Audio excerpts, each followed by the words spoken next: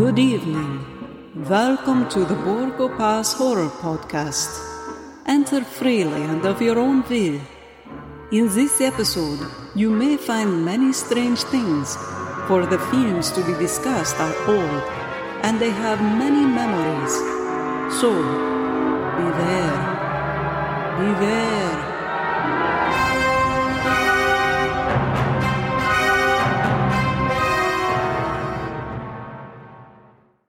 Greetings, guys. Welcome to the Borgo Pass Horror Podcast. As always, joining you from Boston, this is Scott. And from LA, Jim Towns. Again, welcome for hopping on with us. And one of the great things about running or being part of Borgo Pass, as you guys know, those longtime listeners, is that we hit, of course, the A-list mega classics, and we get some, we get down in the dirt a little bit, and we enjoy the B level, C level culty ones. And this is one that we were talking about almost from day one, because it's something that's it's a fun one, and it's definitely not a mainstream. It's probably not for everyone, or it definitely has some eye rolling moments, but Horror Island of 1941. And I don't know how much you knew about this, Jim. I actually learned a lot about this a lot about this movie prepping for this. I've seen this movie, Oh, yeah. I mean, maybe a half dozen times, I'd say, over my life, and enjoyed it to a degree, but it wasn't until I kind of put on those analytical glasses and started researching the movie that I learned quite a bit about this film. Really? Yeah. This was a new film for me for the podcast. I watched it earlier this year, and I was starting to watch a lot of because for the podcast, obviously, guys, we watch, Scott and I watch the movies, and we do the research, and we make our notes and stuff. And some of this stuff to get some of the films, I had to buy collections that I didn't own, and I bought, this is just a Universal Horrors DVD collection or something I found, and I needed it for was it Tower of London, or I think it was Captive Wild Woman, and this was on it, and one or two others that I actually just hadn't seen before. I've seen a lot of them, but a few of them have slipped by, and that's just the fun part of doing the podcast. It's like, oh, okay, here's this little bit of a pothole that I'm filling in my Universal Studios panoply here and stuff like that. So, and it was great. I'm like, oh my god, this is. I'm now a huge fan of Horror Island, and I just think it's such a fun little film and stuff. And if IMDb is to be believed, they shot this film in 12 days, and it was released 13 days after the completion of filming. Isn't that crazy? Which is incomprehensible even in the digital age for a feature length film. Right. So, if you heard that, you'd be like, something's up here. But apparently so, and released on a double bill with Man-Made Monster. Yeah. And the thing about Universal and the machine that they had running there was that even a really small budget film with a really tight schedule like this had access to the same sets and camera equipment and lighting that the big films had. It had access to the same music, kind of reappropriated from bigger films like Wolfman and things like that. So they punch way above their weight, as opposed to a film that Monogram Studios would have been making around this time, right? Yeah, I mean, they say one of the cheapest films made. I think they said, I don't know this for a fact, I haven't done all the research, but I've read the cheapest Universal film of the 40s. Really? And yeah. And to your point, they're borrowing sets from Halifax Abbey and 31's Dracula, Tower of London. I think they lifted all the music from, I know it's Some Invisible Man, definitely, a couple of other films here. So the staircase in the main room is definitely the staircase from Night Monster. Whichever one came out first and whichever one used it first and whatever. But that's what it is that Universal has these, if they're not standing sets, they're in storage, and they could just kind of bust them out and crank them out. And my thing is, Pirates of the Caribbean is the ride at Disneyland is one of my favorite places on earth. So even when the backgrounds, the sets look a little cheesy and fake and stuff, I enjoy that. I actually think that adds to the feeling that it's a play that Universal is putting on for me, for my entertainment. And I dig the heck out of it. And that's kind of the, some of the quaintness and kind of the fun of this film too is, you go into it and it's, I don't know, to me, this is a film you go into it, you don't expect a whole lot. Just, this is like you sit back with a bag of popcorn and, maybe an alcoholic drink, or just, a diet soda, whatever your fancy is. And just enjoy this one. Don't overthink it. This is just a fun kind of fluff film. and that was that's what the intention of the film was at the time. This film wasn't made with the hopes of getting Academy Awards. This film was made to entertain, and you take it on that level, as you could take any film really, and just enjoy what you bring to it, I guess. And I dig the heck out of it. I dig all the elements. Me too. No, I mean, just it didn't have the budget, but man, they have some really great talent and great chemistry on that's the other this thing. film. Yeah. I mean, that knocks it out of the park. I mean, this is to me what sets aside from other B, C level, low budget films is that, you've got, I mean, we can start right away. I want to start with the director and George Wagner, who we know from The Wolfman, Man-Made Monster. It's George Wagner directing this. I mean, it's he's not a schlep. He's a competent journeyman director for Universal, and he does great stuff with limited resources. He is. I mean, he worked on, I think he was a producer like Ghost of Frankenstein meets Wolfman, and Invisible Agent, actually a film we're going to be recording later on this week, the 1943 Phantom of the Opera. So, I mean, this guy has a huge talent, at this point probably doesn't have quite the cachet, but he's a heavyweight. I mean, in the annals of time, a heavyweight director for Universal. I mean, this guy has got some great talent and did a lot with, very little. I mean, especially, him and, whoever cast this movie, and we can, we'll get through the cast right now, but just really, really fun. So, so this one's starring Dick Foran as Bill Martin. And I got to loop him in. Also, we'll see Bill and actually his co-star Peggy Moran. Moran. Well, this is going to be tricky, but Dick Foran, Peggy Moran, right? So I was saying before we started recording this, Scott, like I feel like someone at Universal said like, "Hey, their names rhyme. Let's put them in movies together." Right. So it kind of Dick Foran, as we're going to call him, Bill Martin from here on out, and Peggy Moran as Wendy Creighton. And for those Universal fans out there, you've seen them a little bit before, or actually a little bit after, in The Mummy's Hand. Which they have. And again, I love these two. They have just great chemistry. They reminded me, going back to think of like, co-stars of this era, male, female co-stars, of almost like, and I don't want to oversell this, but like a Chaney, Evelyn Akers, like they just have some really fun, nice chemistry in both of these movies, right? I mean, they almost have good adventure movie chemistry, like in Mummy's Hand, but they have good comedy and romantic comedy chemistry too. There's all the little sexual tension, and there's just the back and forth, and she's every bit his match, in all things. And it becomes like, I mean, it's not to oversell, but like, Cary Grant, Katharine Hepburn kind of thing going on there. Sure. They're great together. And obviously I think someone saw that and was like, oh, let's keep this bit of stuff going. And apparently they really enjoyed working with each other too, which is not always the case in older films like this, like Olivia de Havilland and Errol Flynn didn't get along, stuff like that. Even, Chaney and Akers, that always broke my heart when I heard like they didn't get along at all. And, he just wanted them to, because they were in so many things together between, obviously the Wolfman, and then, later in the mid 40s with some of the collections that Chaney did, and Akers popped up. But, to hear that Akers and like her husband, they never got along with Chaney. That always that hurt me a little bit. But you can't help but start applying that over, and you start like, oh, it's a bummer now that you're thinking about that and stuff like that, because they are so good on the screen. But it's nice to know, like, these guys seem to have a ball doing this, and that's the other thing I think you can tell on this is like these people it seemed like everyone had fun making this movie, and that's some movies are having done a few myself, like some movies are just a blast to do, and some movies are just a chore. Either one can turn out good or bad, but it is sometimes you can catch that infectious kind of thing to see that people are having a good time making this entertainment for you. So these two are kind of like the Jim Townsend and Scott Kelly of podcasting. Exactly. Did I say that? Yeah, they're just having so much fun together. Perfect analogy. All right. I'm not saying which one of us is which, but that's right. No, we'll leave that ambiguous. But hopefully we never become anchors in Chaney. Yeah, exactly. All right. Continuing down with this great cast, Leo Carrillo as the skipper, Tobias Klump, who's just absolutely amazing and fantastic. And they just call the skipper on this, and he's the skipper.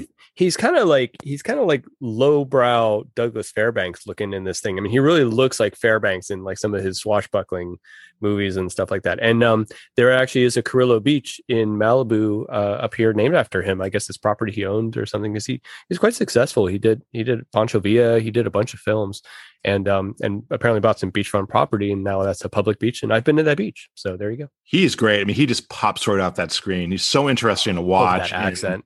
The accent and just the and mixing up the words and stuff. Yeah, no, he's great. Yeah, he's great. Let's say he's got a great fictional name and a great real life name. So Fuzzy Knight as Stuff Oliver. So he's kind of Bill Martin's kind of, secondhand man here. His foil in this. Yes. Yeah, no. And he's awesome too. He played like the cook in a bunch of, Western movies and stuff. I mean, he's again one of these guys who had a thing he did. He's he kind of stutters and stuff. And it's like you hear him and you're like, he sounds so familiar. And then you realize like Warner Brothers cartoons had characters that, like an animal character that they were just imitating him because he was so well known, like, right. Like you these things like, again, like move into our pop culture kind of like ethos. And it's really funny. Yep. No, I just get the funny little tick in his voice. And yeah, he's awesome. He's great. And of course, directed by George Wright, who we just mentioned. So, real heavyweight cast, heavyweight director. So let's get right into it. So we open up on a dock. And so the first scene of the movie is you see a peg-legged man who we find out is the skipper walking the deck. He's got a huge bag over his shoulder and he's looking for Bill Martin. And we're not really too sure why. And he, kind of walking down the dock and a policeman comes and they have a, quick little blurb about, policeman's kind of, a little suspicious of him, saying, you're trying to break and enter and, a little bit of a, little sidebar here. But meanwhile, we've got this mysterious figure who, come to find out was the Phantom, kind of spying or, keeping an eye on the skipper. Yeah. So you reminded me, I made a quick note of this. So you really don't see much of the Phantom, but he kind of looked like the outline of him reminded me of Griffin from The Invisible Man. When he first walks into the inn, he's got the hat on and that big trench coat. Oh, yeah, a little bit. I mean, he reminds me a lot of the Shadow. Yeah. I mean, I think they're going for that a little bit, but he's got these very long angular hands. I have the note here. He's played by Foy Van Dolsen, and I don't know a heck of a lot about Foy Van Dolsen, except he is. I mean, there's a very Carradine like look to him, right? I mean, it looks like had they spent more money, they could have gotten Carradine to play this guy because he's that angular, very lean, narrow face and very long hands and stuff. He looks great. I have that exact note, Jim. Yeah, once we see once we get to that island, we'll get to it. But once we get to the island and the castle, we see highlighted features of this Phantom, and it's David Carradine. My gosh, yeah, it's like they cloned the guy or something like that. Yeah, totally. And I just want to mention, like, Carrillo, who's playing the skipper, had two legs. He's not a peg leg. He's not an amputee, I should say, by any sense. And they do a few things where they just film the leg, someone walking who does have a wooden prosthesis, I guess. A monopodal wooden prosthesis. Was that the politically correct way to say peg leg now, I guess? And then he walks past something and then you pan up and you see it's Carrillo. So, they do a good job of selling the idea that this is a one-legged man when the actor obviously is not. So no, he's limping around. And I had to look that up too. For a 12-day shoot, that takes a little bit of time to sell that. And they took the time to sell that. And that's not insignificant. That's cool. Yeah, absolutely. It helps his character a lot. Yeah. And he runs into this. Again, we have this little sound cue that is from the Wolfman. Salter did the music supervision for this film, which means they borrowed from a lot of different things. There's some really adventure sounding music over the titles, which I don't know if it sounds like it's from a pirate movie or something like that.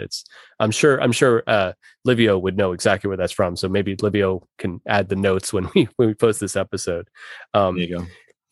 But and the cops went around and it turns out this guy's looking for Bill Martin. He's on a mission. He's on a mission. So there's another quick cut scene after the police seems to be convinced that the skipper isn't up to no good. So it kind of cuts back inside. So we meet Bill Martin and Stuff for the first time. And they're sitting around a table and we get to learn that, Bill is for all of his nice gaiety. He's just down on his luck for whatever reason.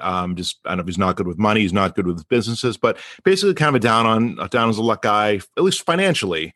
And he's got, him and Stuff are, trying to duck the creditors, and gets a couple of random people show up at the door, and he thinks it's like the tax guy and blah, blah, blah. So basically Bill's looking for kind of a get rich quick scheme, or at least something to kind of get his financials back into the black. He's been in the red for a long time. So I feel like screenwriters can write this type of character really well for some reason. I'm not sure why. The character's got the creditors coming after him and stuff. We see it in Sunset Boulevard, Yeah, exactly.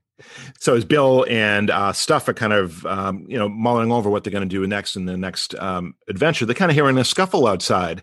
So the skipper and the Phantom are kind of wrestling on the dock, and this stand up kind of, wrestling, pulling each other back and forth. Yeah. Skipper winds up in the water, and we see a dark shadow, the Phantom, running off with a big, black cloak and the hat. So Bill and Stuff, who are, nice guys, run out, they, rescue Morgan, they pull him. I'm sorry, take a step back. They run outside and pull Skipper, out of the water. And of course, there's a kind of a funny scene of them trying to get the peg leg. And basically, they think it's really funny that he's an amputee. They're like, ha ha ha. Right. It's a gag line. It's really, but they pull him from the water, and they thought he had just lost his life. It was like they thought he was bitten by a shark. Yeah. They're like, get a tourniquet. It's a funny thing. You don't think about that. Like, he's missing a leg. Right. There's no blood anywhere. No, it's out there. It's floating out there. You get it. You get my leg. Curl is doing this. It's hard to figure out if it's a Spanish accent or an Italian. It sort of is.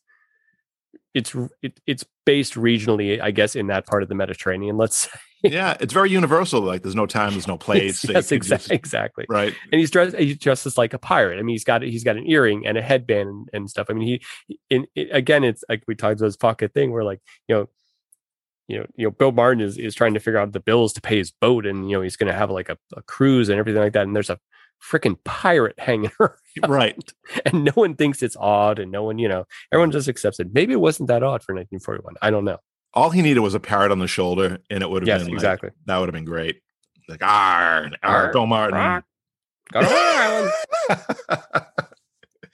Yeah, so basically, these three men, of course, after the rescue, kind of form a nice bond, and the skipper lets them in, to me, extremely quickly into his plan. So basically, the skipper had a map, a full map leading to treasure on an island called Morgan Island, which is named after a pirate named Sir Henry Morgan, who, reportedly had $20 million, I think, in treasure and diamonds and jewels and whatnot, and hid it on this island that we come to find out Bill Martin has inherited from his grandfather. Right. So at this point, I'm not sure if, and maybe Jim, if the skipper even knew that or not. I guess he did, right? He knew that. I think he does. I mean, I think that's why he seeks out. Yeah, Bill Martin. Makes sense. We're going to go there. So yeah, but it only comes out in a little bit when his cousin shows up that he owns the island. So that it unfolds at a certain pace, I guess, let's say. Yeah. And I think that's kind of I guess if there's a problem in this movie, the pacing at some point, it goes very, very quickly. Like they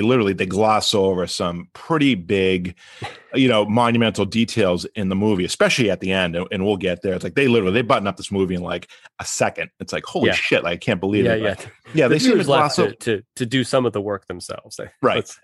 So this is a good, I mean, again, watching this again for this podcast was helpful because I picked up on a couple of things, but you really have to pay attention to, get everything. So basically the long story of it is that Bill Martin has inherited an island. There's belief that a pirate named Morgan has $20 million of a treasure hidden somewhere in this castle on the island.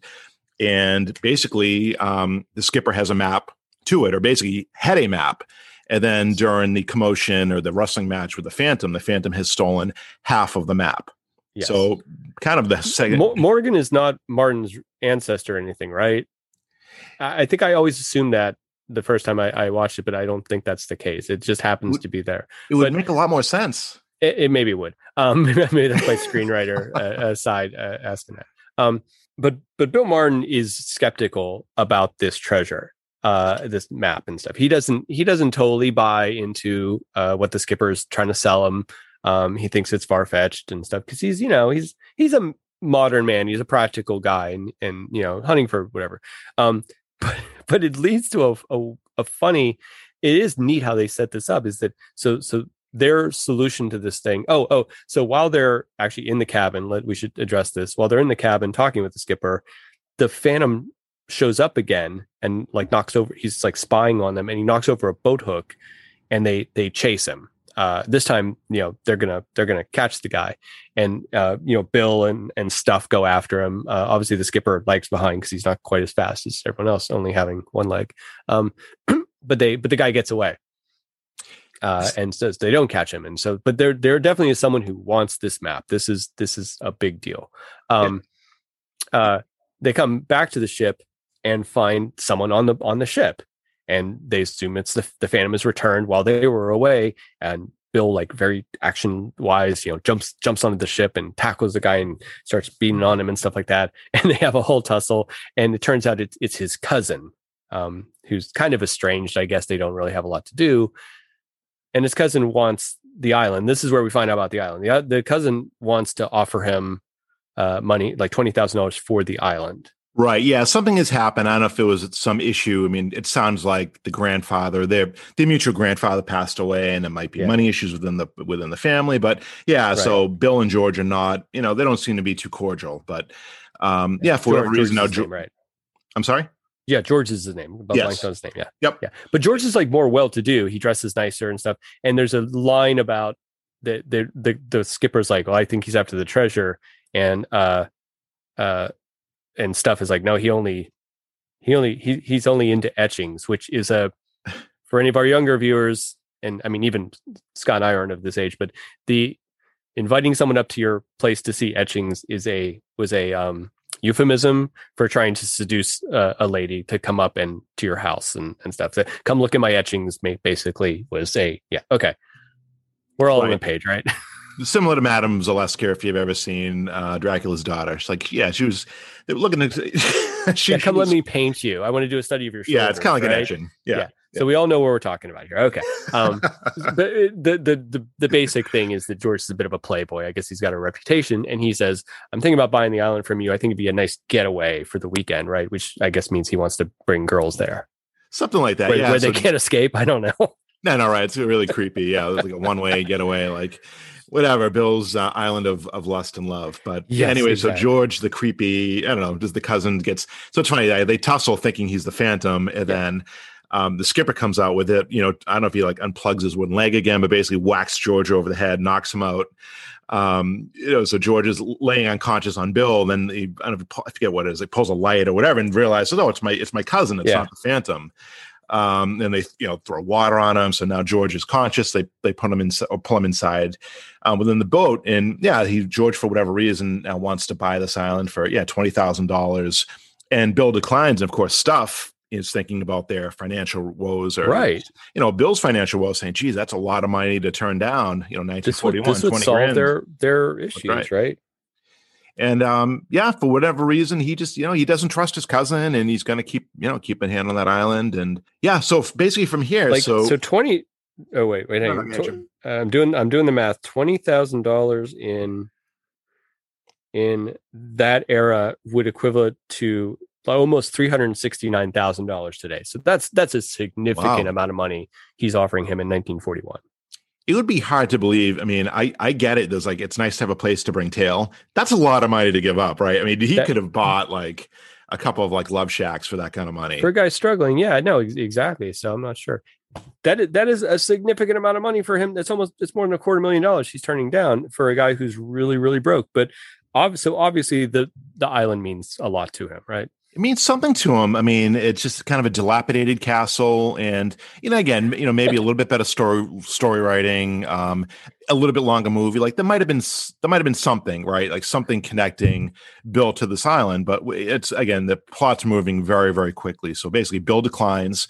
It moves right past the part. It moves right past the part where Bill owns a Gothic medieval castle on an island off the coast of America.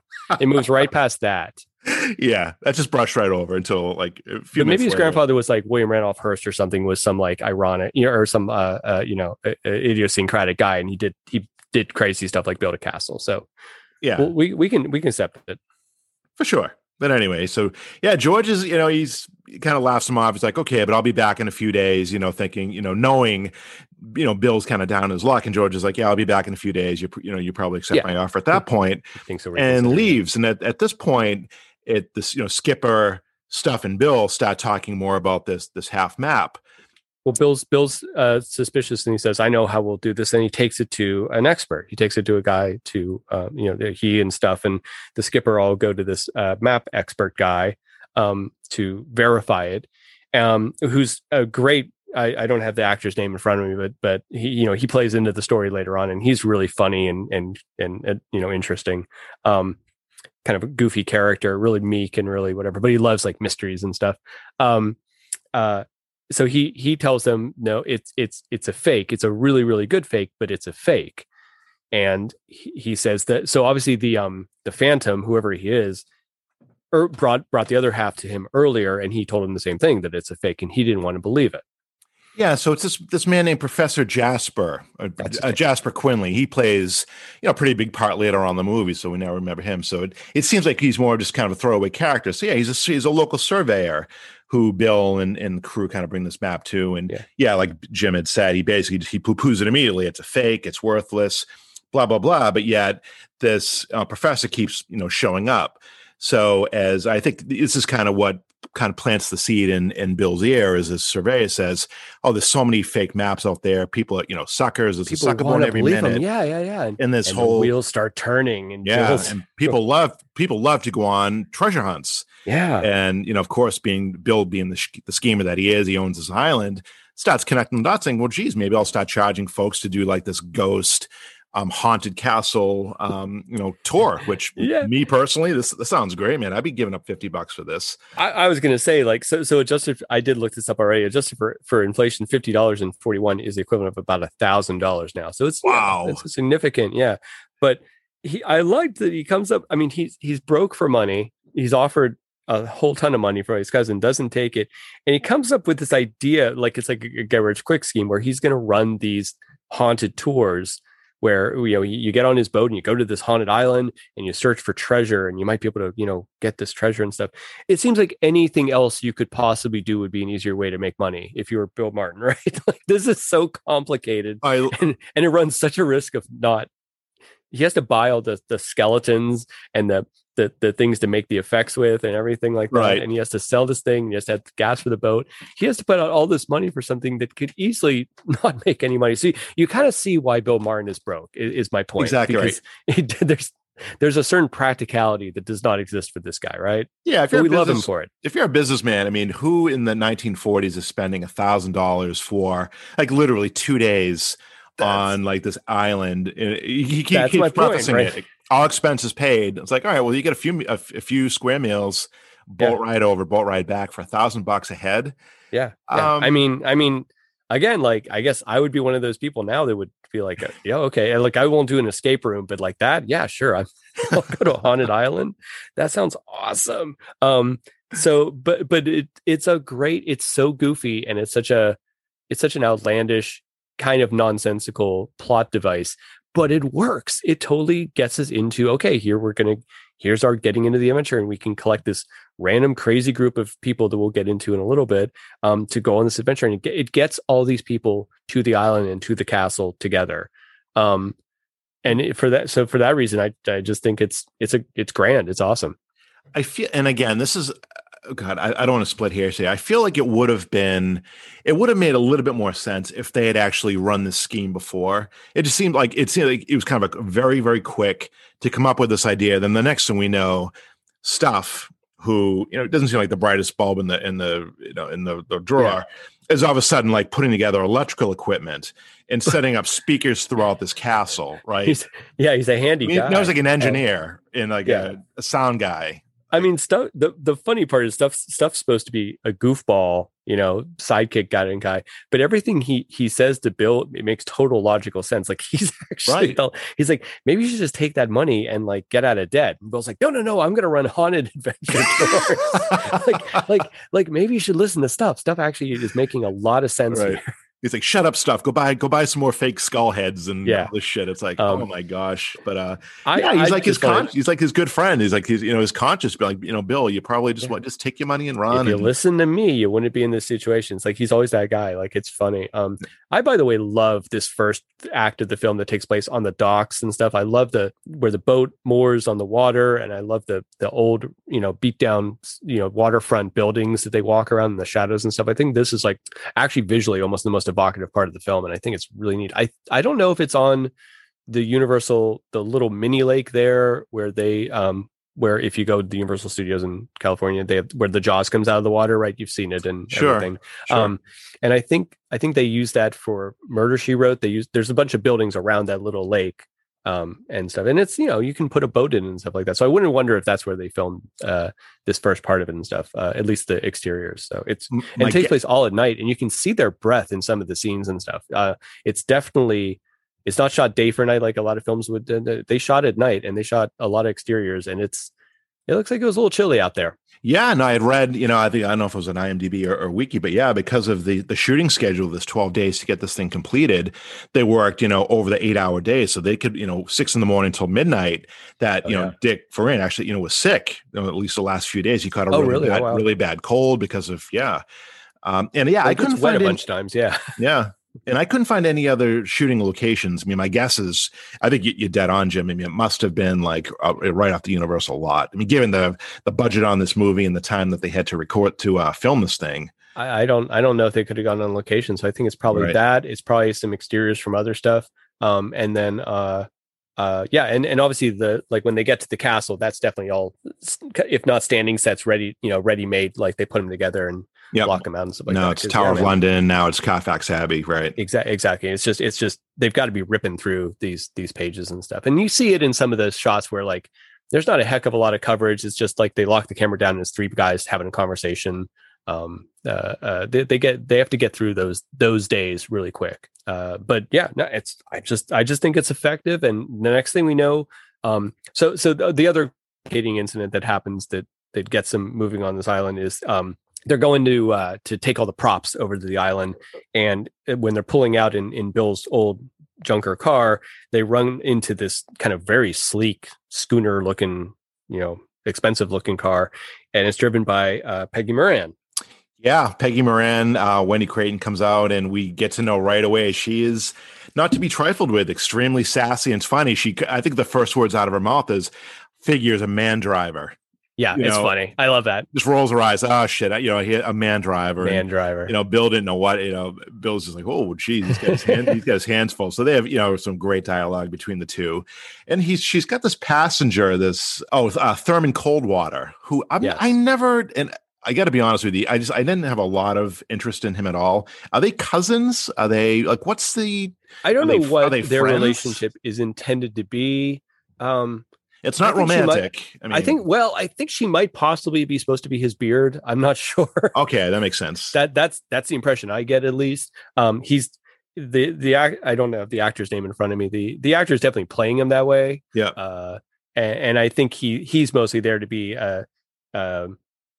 kind of light comedy relief, because I think he's a funny character because he's over this. He doesn't care about anything. He's sleeping off whatever he was doing last night. He's a party boy, and he's a reluctant participant in this adventure, but he isn't a romantic challenge for Bill. So I think he fulfills his purpose. But he dresses kind of like the Thurston Howell in Gilligan's Island, which yeah, there's a lot of Gilligan's Island in this. I mean, or this in Gilligan's Island, I should say.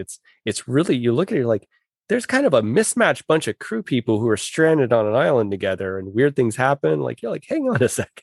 Yeah, if he was a little bit less fey, he totally could have been like a Hugh Hefner type. Yeah, I love Thurston Powell. That's exactly who he is. Yeah. No, and he's absolutely in an emergency situation. He's absolutely useless. Right. Which is funny. So yeah, so it's a funny bit. Wendy wants him to pay for the damage to her car because he pulled out in front of her.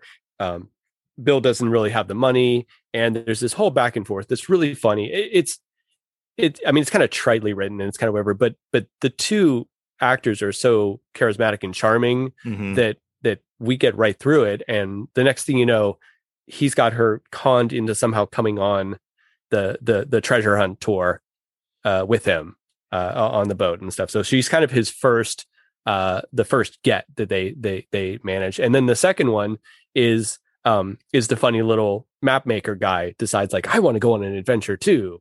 Like, yeah, this professor comes on, and it's kind of cute. I don't know, cute's the right word, but yeah, he pulls Wendy into his little office area with this Thurman Caldwell, and just through talking, realizes she's extremely affluent. It sounds like her dad owns a huge yacht. Not a huge yacht, but a huge marina or something. Basically, long story short, she's very affluent. She's got money. Yeah, she's got a boat that's nicer than his, apparently. That's right. I mean, she doesn't need Bill's money, put it that way. So he basically says, I'm planning this, haunted, trip to the island. Come out with me. If you don't have the best time, if you're not thrilled, if you're not scared, I'll pay you double. So if it's $200 to fix your car, I'll give you $400. And this is a little bit of an attraction going on. And, she probably had nothing better to do for the weekend. So, of course she agrees. So, she's sort of charmed by him, I think. I think there's that thing. And they, by the way, Vera West has Peggy Moran dressed so snazzily in this. I was watching it just a little bit ago. My wife came in and saw like this black dress she was wearing. She's like, wow, that's great. Like, Peggy West looks amazing, and she has these little hats and these little sweater shirts and stuff. Oh, she's gorgeous, very classy.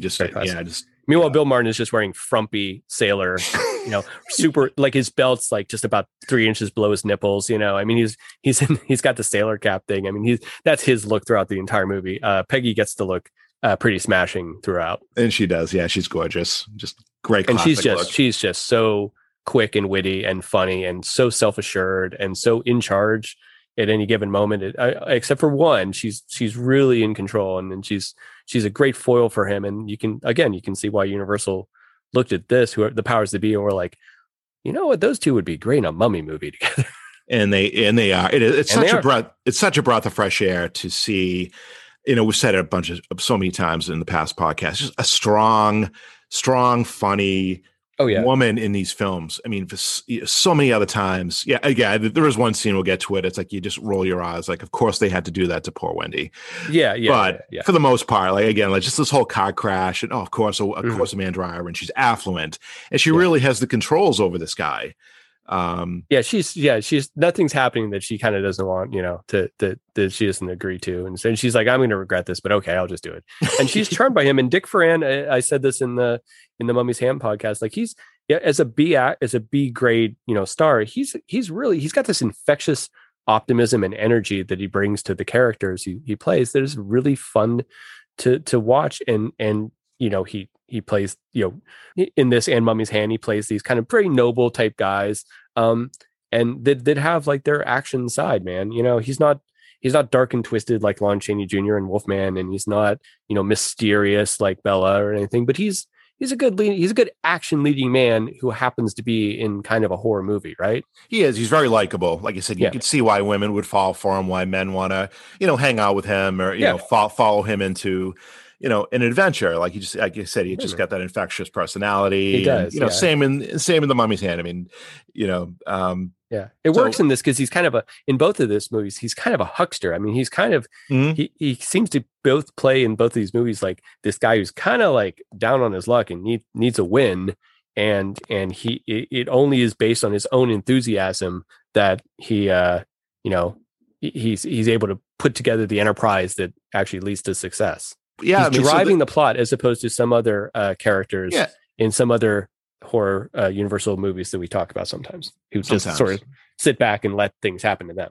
Who might have a T-shirt on the Borgo Pass Horror Podcast. there might be a T-shirt coming out about that. Yeah. We'll see. Maybe we'll see. So they go to the boat, and it's the day of they're leaving, and everyone's getting on board. So it's obviously Bill and stuff. It happens so fast too. It's like, they have like this cast of characters. So I had to rewind it like twice. I'm trying to write down like all these characters. Let's keep each other honest here, Jim. So so we've got, obviously Bill and stuff, right? Yes. We've got Wendy. We've got Wendy and Wendy's Caldwell guy. Yeah. What's her guy's name? Thurman Coldwater. Thurman. Yeah. Coldwater. That's right. Coldwater. Yeah. It calls him ice Which water. I think it's a joke of some kind of the era. They've got the professor who's very eager to go along. And then and George is going along. His cousin George is going along. Yep. George shows up out of the blue. Yeah. For laughs and stuff, and then they have this couple that they're obviously gangsters. Like there's not great fun. even, I kept calling them Bonnie and Clyde. Yeah, so. Exactly. What do we have their real names the real character names in the film? I do. So yeah. So Clyde is Ron Grady. And Bonnie is Arlene. So it's Rod and Arlene Grady. Rod, that's right. Bill said, total gangsters, and they have which Rod is a euphemism for a gun. So that makes sense. That that's a good. I think the screenwriters are having a little bit of fun with these names. Yeah. I mean, total jerk. All he needed was like the little toothpick hanging out. And I mean, he's like raising his hand almost to his woman. I mean, just a total ass. Yeah. To really the stereotype though. He's like, yeah, all right. See, like all these, the only thing is, yeah, you're right. He's not like chomping on a cigar or something. Right. But he's a lean, dangerous looking guy. I mean, the actor, I don't know what else him from other things and stuff, but they're great. They're actually great too. Cause they're fun. They obviously have like an ulterior motive and no one seems to be aware of it. And it's just kind of, they're looking at giving each other shifty looks. And he's like, I saw you eyeing that guy. Be careful, Yeah, I know. For some reason funny. Early on, it doesn't really play out, but yeah, so cousin George and this Arlene, they seem to be playing, checking each other out. Well, George's notorious ladies man. Yeah. Maybe he wants her to see his etchings. And we learn later on, like Arlene isn't that happy with Rod, but no. She's kind of trying to get the hell away from him. But we'll get there. We kind of learn a little bit more about Rod and Arlene later on in the film. But then all of a sudden we've got the Sergeant Magoon who shows up, who's kind of the guy with the glass. He's a goon. Magoon. I mean, they're really just the writers are having so much fun with this. Yeah, so we have the sergeant that shows up and trying to ticket Dick. So we didn't really mention it. So shortly after he comes up with this idea to do this haunted tour, he puts an advertisement in the paper. And this Sergeant Magoon is coming out and basically enforcing something from like the district attorney that it's basically a cease and desist that that Bill is promising ghosts and goblins and scares and basically and the sergeant's basically like, well, you can't say that if you can't prove it. And Bill kind of flips around on the sergeant being like, well, how do you know we're not going to see ghosts and goblins and blah, blah, blah, blah, blah. And basically, it's basically a way to get the sergeant on a boat. He's like, oh, for $75, he's charging everyone else $50. But, for sergeant, for $75, why don't you come out? I'll prove it to you and you can expense it. And you can expense it. I love that. I love the joke that there's a lot of like stuff about money and finances and income. And like a lot of jokes about that in this that seem very prescient or not prescient. It's very, very of the time where, again, we're still coming, we always talk about this, like we're still kind of coming out of the Depression and people have been struggling. And, I think the audience of the era hears this and goes, oh yeah, that's, we know what that is. That's stuff.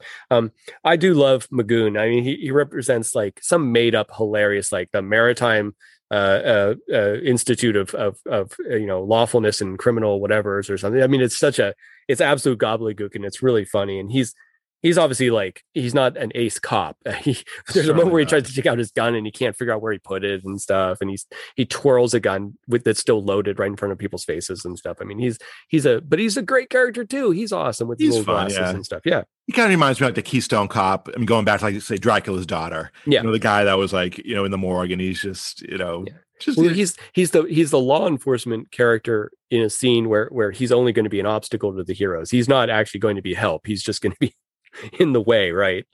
So he's great. Yeah. So he cons him on just at the last minute. He's like, oh, you can pay me later. Like, just get on. So he gets him on the boat so that they can't shut him down. And then it's kind of an odd, and I'm not 100% sure, and we can talk through this, and we're gonna think about this probably a lot more than the filmmakers did. So basically, they're pulling out of port, and then this little boy runs up with the hat and the cool little like I don't know, like a New York accent or something, like street urchin, yeah, like a street urchin. There you go, right out of Queens, and I'm not sure no one else sounds like they're from Queens, so I'm not sure how this kid got here. I love the accent. It is like total Queens, New York, Brooklyn. He's like, hey, whatever. Bill, who's got this package for him, so throws it, trying to get on the boat, lands in the ocean. And I figured if it's stuff or somebody trying to kind of pull the package in, and it just explodes. Right.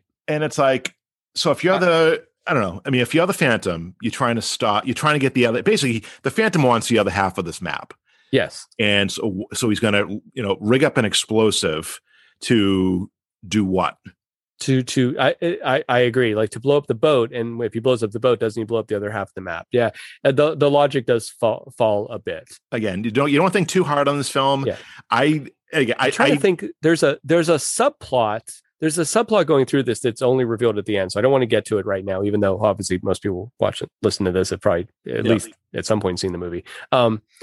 And it has to do with like the actual value of the island, right, as far as what's going on in 1941. Right.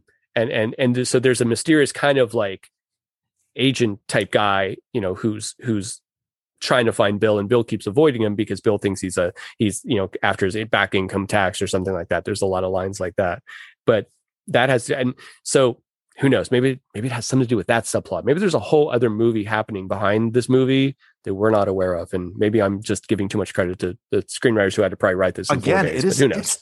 It's the plot is not dense at all, but it moves so quickly and people just kind of show up and they're off screen. Yeah. It's hard to kind of keep. I mean, especially looking at it from an analytical view, like how we're doing to do a podcast. Again, I'm going to show my cards right now.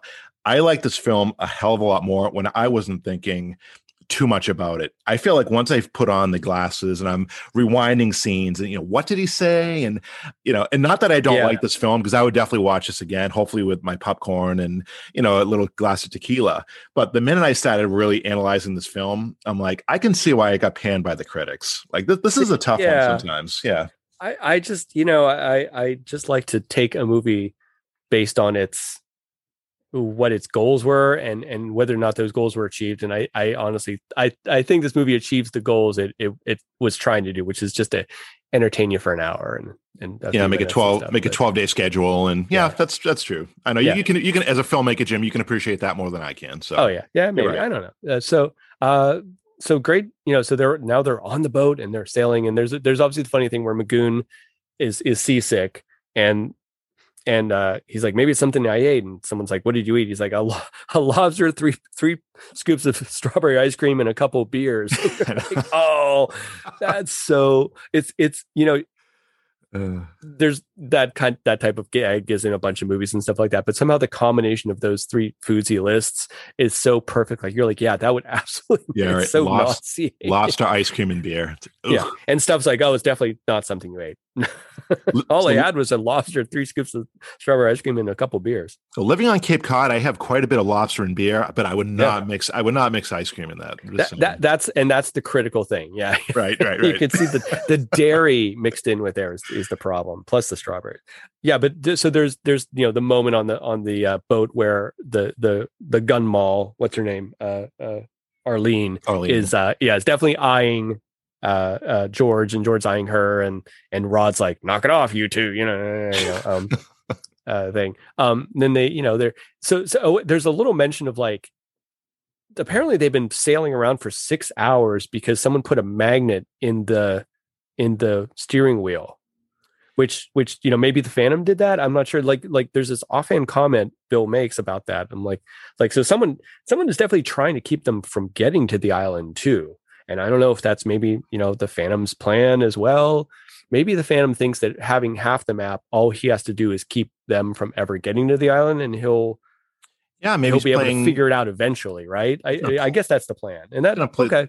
Yeah, he's going to play the long game. And I think, at some point, I think he's trying to get to the skipper and, either kill him or steal the other half of the map here. So, this Phantom just keeps kind of he's almost like a ghost. Like he just kind of shows up everywhere. And he, ultimately shows he's walking around this island. We're not quite sure how he got there. Like there's no other boat that we see docked. Yeah. But basically they show up on this island eventually.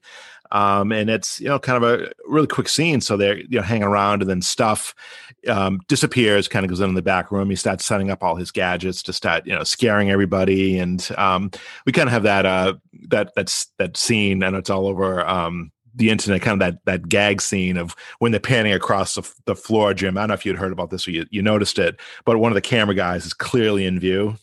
No. Oh yeah. Once they first get to the castle. When they're in the castle, he's lighting the lights, and there's a camera guy kind of off on the right, clearly visible. So it's kind of fun. Anyone is, and again, it's like that thing where they were like, how many people got a chance to actually look at that? And then, did they think like, hey, you know what? It's the kiddies are going to see this one time and then they don't care and everything like that. So yeah, it's amazing. I mean, but it's the Coke can in the scene in Game of Thrones that happened a year or two ago. Remember that everyone was all talking about too and stuff. This stuff does happen, and as many people as look at it, you never know. Sometimes things get through. So I'm watching that scene right now and I don't see him, but I'm pretty sure it's that scene. I think it's just when they first get in and Bill's lighting the lights, so we get to see him pinning across. But whatever, it's kind of I'll fun. look online to see if I can find just that shot and they can highlight him and stuff. I wonder if they cleaned it up, because I was watching the Blu-ray, so I'm probably the same one that you are. That Volume 3 Universal Collection. Mm-hmm. I'm just wondering if they cropped it out or. See, I'm watching on regular DVD. I have it on just a collected set I got for, like, I think it's a Captive Wild Women or something. I don't have the Scream Factory one yet, so maybe only in the thing. So it's a great set. I do think it's definitely the same set for Night Monster that they used a year later. So they just took the same set and redid it, and they filmed it a little differently. And obviously there's different actors, on it, and they're lighting it a little. But I mean, as a set, it's a super effective. It's great. Oh, it does. It looks great. And yeah, I remember, some of those cobblestones from Tower of London but it is, it's fantastic. So shortly after they get in this castle, we get some attempted murder. So it's the skipper who is, I think he's, going around. He's immediately gets to work looking for this treasure. To his credit, like, he's not there to have a good time. He's looking here to find the booty.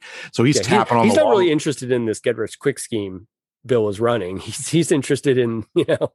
He wants to find the goods. He's happy to help out as long as it gets him to the island. Yeah, that's right.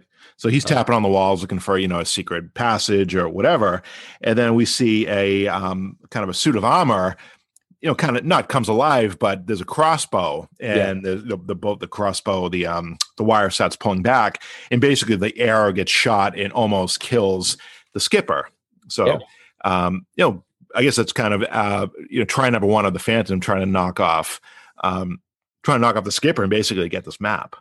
Yeah, he's definitely after the skipper for sure. Yeah, the skipper's got like I think it's a belaying pin that he uses to tap on everything, which is I do know this about boats. It's a thing where you wrap a bunch of rope around and you stick the pin in there, and then if you just pull the pin out of the thing, the rope comes loose. So that's why it's called a belaying pin. Okay. But he kind of uses it as a cudgel, as a club, as again to search for things. It's his go-to kind of thing. But this arrow like almost nails him, and Bill is like what's stuff doing? This is we're supposed to be scaring these people. This is actually dangerous, right? Right. Kind of yells at stuff, and then shortly thereafter, this goes on for a while. Like, he keeps not accepting the fact that, and stuff's like, I'm not doing any of this stuff. So I just love the idea that they're running this scam, right? But there's someone here who's playing for real. That's right. And again, like I was saying before we started recording, like I'm a huge Scooby-Doo fan. I love that first generation of the 60s Scooby-Doo cartoon. And you think about this is 41. This is right around the right time where like the guys who did Scooby-Doo and things like that, and the Munsters and things like that, would have grown up seeing this. This is the type of stuff they would have been going to the matinees and going to see. And so you can see, I always talk about the Long Shadow, but you can see the fingerprints really of this movie, especially on something like Scooby-Doo. It's the formula. And this formula didn't always exist in this format, where like, the monster or whatever, the keeper of the haunted house or something like that turns out to just be someone trying to scare people away as they're trying to get treasure, right? I mean, we see it a little bit in, is it Mark of the Vampire? It's all a scam. Yeah, just spoil that. Oh my God, I spoiled Mark of the Vampire. Oh geez, yeah. Mark of the Vampire, terrific movie. You can probably cut out the last like 3 minutes, but this is, and you call it, Jim. This is total Scooby-Doo to the fact that you've got like this Phantom, this faceless Phantom. You see like these walls are opening up, and they disappear in the walls, and the walls close. I mean, how Scooby-Doo is that? Secret passages, in out. Fantastic. all the fun stuff. And the cast of goofy characters, collected and stuff. It's literally like it's taking things like Agatha Christie's 10 Little Indians, and it's taking like Castle of Otranto and real Gothic literature stuff, and it's adapting it into what would have then been a contemporary story that's just fun, and it's it's spooky, but it's fun too. Definitely. Anyway, Yep. the stakes are not super high. You get the feeling like it's not like stuff is going to get killed halfway through the movie, and Bill's going to go on a revenge rampage, right, to get his killer. Like, you're reasonably sure you're going to get out of this movie without that much emotional investment, and you can sit back and just, again, enjoy it for it's what it is. Yeah, I mean, they lose a couple of people. We'll get there, but but no one we care about. That's right. that's the goal. All we need was cold water to go down, and But anyway, they're back to the thing. They're Bill and stuff are running a scam, but someone here is actually doing this for real and actually trying to hurt people. And now, because it's their responsibility that everyone's here on this island thing in this haunted castle, they're like, well, we're gonna have to be responsible for taking care of this. Yeah, I mean, shortly thereafter, Wendy is kind of walking down beside another suit of armor, and then that armor falls down, and Bill, oh my god, I mean, you go back and look at that scene. He basically, and these are just stuntmen, of course. He like shot blocks, this. I don't know if it's a guy with like a long wig on. He tackles her. Tackles her. Yeah. That's Jesus a real tackle. Christ. I don't know. And she like jumped, and of course it's a cutscene because it's not actually the two actors doing this. So she, cutscene to them on the floor, and she's like, "Oh, gee, I don't know when whatever she said," but she basically not even phased. And this stunt person got absolutely crushed. that was a line tackle. Yeah, that was my god, pretty from behind too. It was like like behind the knee, like it was a nasty tackle. But anyway, so that kind of gets. So I think Bill seeing Wendy, in danger, kind of gets his radar up a little bit. And basically says, okay, we've had enough excitement for the night. Everyone go to bed. Right. And you see the Phantom lurking upstairs and watching them. So he says, like, let's all go to bed, and, we'll search for, I guess the idea is they'll search for treasure tomorrow. Like, is that we're a little unclear about what the itinerary is. How long did they get to stay here? How long, Yeah, they're tired. I mean, they've been on this boat for 6 hours, and now they just had two. The skipper almost got hit by an arrow, and Wendy almost got crushed by armor. Right. Let's just go the frig to bed. And they do. So Bill takes them around, and Wendy, has this great little room, and she's, getting ready for bed, and hops in. And then I don't think she's her back turned, but the Phantom now all of a sudden is in, Wendy's room hidden. And then, licks his fingers or whatever, puts out her candle. She turns around, lights a candle again, has a couple of little quick remarks, right? Thinking it's Bill and stuff, just trying to scare her. And then she goes to bed. I think for the first time, this is when I got the real, John Carradine look, is that you see the Phantom kind of looking over her sleeping, and his face is all lit up, and it's totally Carradine. Oh, I mean, yeah, they underlight him and stuff like that. It's a great shot, and it's like, there's sort of supernatural, spectral horror, and there's that kind of spookiness and stuff, and then there's just the idea of being a woman and waking up and there's a man standing over your bed and you're in your nightgown and stuff like that. Like, that alone is it's honestly like really, like, I think it's maybe it's more chilling now than even it would have been then. It's just like the implications that are really freaky. Absolutely, and it's probably the scariest moment in the film. I mean, it's probably the one you're like, oh, that's actually really freaky. It's almost something out of like Dracula. You see the sleeping woman who's totally vulnerable with this this thing over her.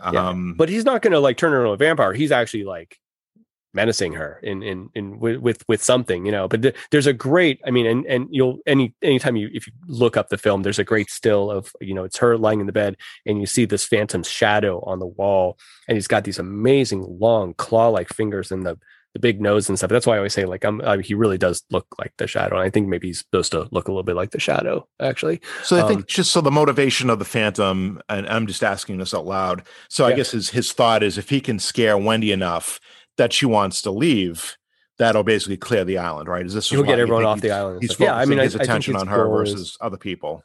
Yeah, I think his goal. I mean, this is too many people. This is not going to work for him because he can't. I don't think he can search for the treasure. What if you go to the end of the film and what his rationale is and stuff, he's after the same thing, obviously, that the skipper is, and he sees all these people in here as an impediment to completing what he's after. So right. Wendy sees him and promptly faints, which is maybe her only kind of bad moment in the film. You're like, all right, but it's pretty creepy. I don't know. I don't know if I would faint, but I might get pretty scared if I woke up and saw that dude standing over my bed. Yeah, no, that again, that was the only really eye roll moment for up until now. Wendy's been a really strong character, and Yeah. from this point on, she kind of falls into the 1930s, 40s trope woman. Mhm. Sees, and again, I'm not. Oh my gosh, like probably scared to death, screeches and faints, and then he kind of the Phantom disappears again, and basically, I'm trying to think. I think Bill runs into the room. Oh no! Oh god! Yeah, Bill and stuff run into the room, and this is where they have the other conversation of like, he's like, oh man, stuff really scared you, didn't? Because Wendy's in on the thing. When Wendy knows that they're just doing this as a scam, and Wendy doesn't care. She's along for like kind of the fun of watching them try to scare these people. I mean, that's the goal. So he thinks Stuff was the guy, who's standing over her bed with the eerie face, and he's like, Stuff, she thinks you have a really scary face, and she's like, it wasn't Stuff, it was just, it doesn't look anything like it was another guy. And that's the moment Bill's like, we have a problem here, Yeah. Oh, after right, exactly. After she admits that, all right, you were terrified. Okay, I don't owe you any money. All right, great. And kind of wipes his ledger clean. That's what's up. And then he starts to worry about her. As long as he knows like he doesn't owe her anything for this car. Right, of course. Right? That's his main thing. But he and then this is gonna, follow with him checking on all the other guests to make sure they're in this bed. He's, the process of elimination, like who was in Wendy's room, and he's going to go around. There's a great little scene we skipped by, just before the scene where the after they all go to bed, the first person we see is the professor, sitting in his bed, and he's got the radio on, and it's playing this kind of old like Inner Sanctums type mystery thing, which I don't know if it's a real one or if it's something they created specifically for the film, but it definitely has that Inner Sanctum type of like, scary radio thing. And he's reading a comic, like a pulp book or a comic book, and the title is Headless Corpse, which I just love. But then he's scared out of his mind. The funny thing about the professor is that he loves these things that are scary, but they actually do scare him, and he gets all freaked out. I know. I mean, not to fast forward too far down. I don't want to give away the kind of the twist at the end. But even when the professor's alone, he seems extremely skittish. Yes, but then again, I don't want to get too far ahead. But he cashes in these bonds so that he can go on this trip. So at the same time, right. He's kind of drawn by the thing. There's some great shots here when they're in Wendy's room. That the cinematographer gets. His last name's Elwood. I forget his first name. But he did a bunch of he did like Don Juan, and he shot Night Monster too. I'll look up his name. The close-ups of Peggy Moran and stuff, there's this like beautiful lighting and soft focus on her. And then in some of the romantic scenes, he actually shoots Dick Fran the same way. Very much like, like something out of Casablanca or something like that. Like the film is shot really nicely. The camera moves a lot. For a film shot in, 12 days, I'm just saying like, and that's what Universal could do. They could bring, if someone wasn't working and they had this little thing to show, they would bring in like a really high end cinematographer and be like, you're shooting Horror Island this 2 weeks. And the guy's like, oh geez, all right, fine. But and George Wagner's up and coming at this point. Maybe, he wanted this guy. But they're shooting it. You have to understand it as a studio with all their resources, even though it's 12 days and it's whatever, like that, they have the same access to cameras and lenses and lights and sound stages, music, and even to some degree the talent of any of the bigger films. And that's why, again, like, a film like this shot on a budget on a tight schedule really punches above its weight. Yeah, I mean, you've said a bunch of times in past podcasts just how filmmaking is so different now in 2021 than it was in the 30s and 40s. Like you just had these contract players where, like, literally you could have, we always use them as an example, like a Dwight Frye who could be Renfield in one film and he's like reporter number 5 in the next film. So to your point, like they've got this huge sound score, these sets and everything. So all these resources they can bring to bear on something that normally would look pretty cruddy and sound even worse and stuff, but they've got the audio on this is great and stuff. They just had all these resources they could even appropriate to their B films, or C films or whatever this counts as at this moment. So Rod and Arlene are in their room and they're kind of like bickering and stuff, and she's anxious to get going on this, and he's cleaning his gun in an immensely unsafe way. He's literally got he's putting the magazine in. I'm watching it right now. He's putting the magazine into the handle of the gun while the barrel's pointed directly at his belly, possibly his crotch even. But this is the scene you mentioned earlier, Scott, where she wants to leave and he says no, and he grabs her and spins her and throws her on the bed, and he almost looks like he's gonna backhand her and stuff. Yeah, he's an unpleasant fella. So when spoilers, when he's the first one to go, we're not like, oh no, we're like, yeah, okay. Right. I mean, immediately you start feeling, some sympathies for her, and you get to know that she's probably not. I mean, at this point, we learn, I guess, a little bit later on that he's a bank robber. They don't mention Arlene. I think Arlene is just kind of the tag along, the girlfriend, or actually probably wife, because they share the same last name. But he basically robbed a bank, this Rod, and now is on the run. And she wants no part of it. She basically just, she's almost an unwilling accomplice to this Rod. So she ends up being a pretty sympathetic character. You're like, okay. Yeah. So basically we learn, and I'll fast forward a little bit. So basically the whole reason that Rod and Arlene are on this island is they want to steal the boat. So basically I think their plot was, or their ideas were, to get on this island, wait for everyone to go to bed, and then steal Bill's boat. And then they just said to sail off to a foreign country to get away from the authorities. Because he's wanted, and they're watching the trains and the ships and or other whatever other means of escape he would have in 41. So it's not a bad plan. I mean, it's a great plan. Oh man, the one thing that Rod did right. Like this is I mean, he I guess he's a good thief and criminal. Is there any indication in this, Scott, of where this is supposed to be set? Is this supposed to be set in California? Is this set in New England? Is it set in Florida? It's again, we're totally area specific. Do we say do we say just typical Universal? Like, I know you get the kid on the dock who's got like that Brooklyn Queens accent. Yeah, exactly. Guys with like this kind of an English accent. I mean, Dick Moran is kind of New York. I don't know. Yeah, I mean, it feels like maybe East Coast, maybe. I guess it could be. So are they trying to get to Canada then? I'm just wondering, like, if it's because if they're in California, then they're maybe trying to get to Mexico. If they're in Florida, they're probably trying to get to Cuba. And if they're in New England, maybe they're trying to get to Canada. Yeah. I don't know, whatever their escape plan. Rod feels very New York. I think Arlene's kind of New York. I'm thinking it's probably like East Coast. Yeah, it's probably East Coast. Where, I mean, because you're East Coast, right? You have a lot of those islands with Gothic castles off the coast, right? Absolutely. I'm actually in one right now, if you could believe it. It's all over the place. Yeah.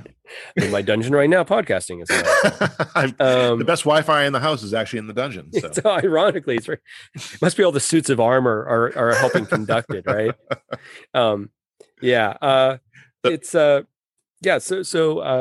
So before we move on too fast, so one thing, it's a really, really, really quick scene, but it's kind of important. I'll put in quotations. It's kind of stupid, but it's important for the plot point. So meanwhile, we see this Professor Jasper sleepwalking through the halls, and he's got like the Bela Lugosi monster, like the outstretched arms, right? Eyes are wide open.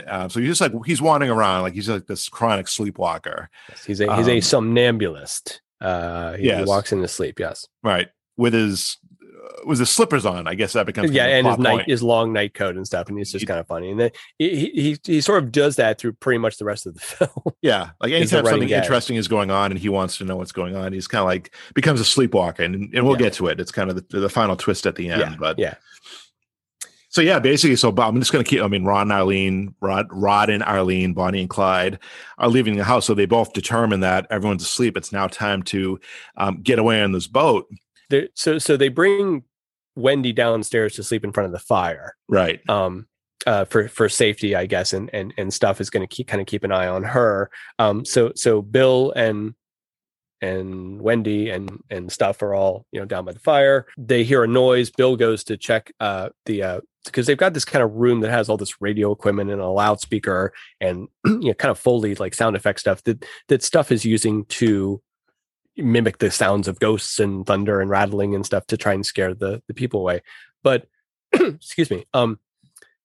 But the Phantom keeps using it to for his own purposes to try and scare people. They hear his voice that Wendy heard in her room, eventually saying like, leave the island, and Bill goes to check on it, and the Phantom runs away, but Bill finds the tubes and everything are still warm from him using the radio. So, Bill is a little there's a little Jonathan Harker kind of like slow on the uptake of like accepting that someone else really is there on the island. But he's the last one to get there. He's so quick to blame stuff for every little thing. But yeah, it's finally like to your point, Jim, when they're finally in front of the fire, kind of putting Wendy to bed for a second time. Yeah. And it's, leave the castle, leave. And then right. Bill's like, oh shit, there's somebody else, obviously it's not stuff. There's someone else doing this. So then he leaves. It's seemingly Wendy falls asleep like immediately, because shortly after that we see, Bonnie and Clyde then leaving the house. Yeah. Right? They kind of come down the stairs, and Rod looks over and sees her sleeping. He's like, all right, good riddance. And they leave, in kind of a quick cut scene back in the house. And then we hear a gunshot, single gunshot. And of course, the cast of characters runs outside to see what's going on, and they find Rod dead, on kind of down on the dock with no boat. Yeah.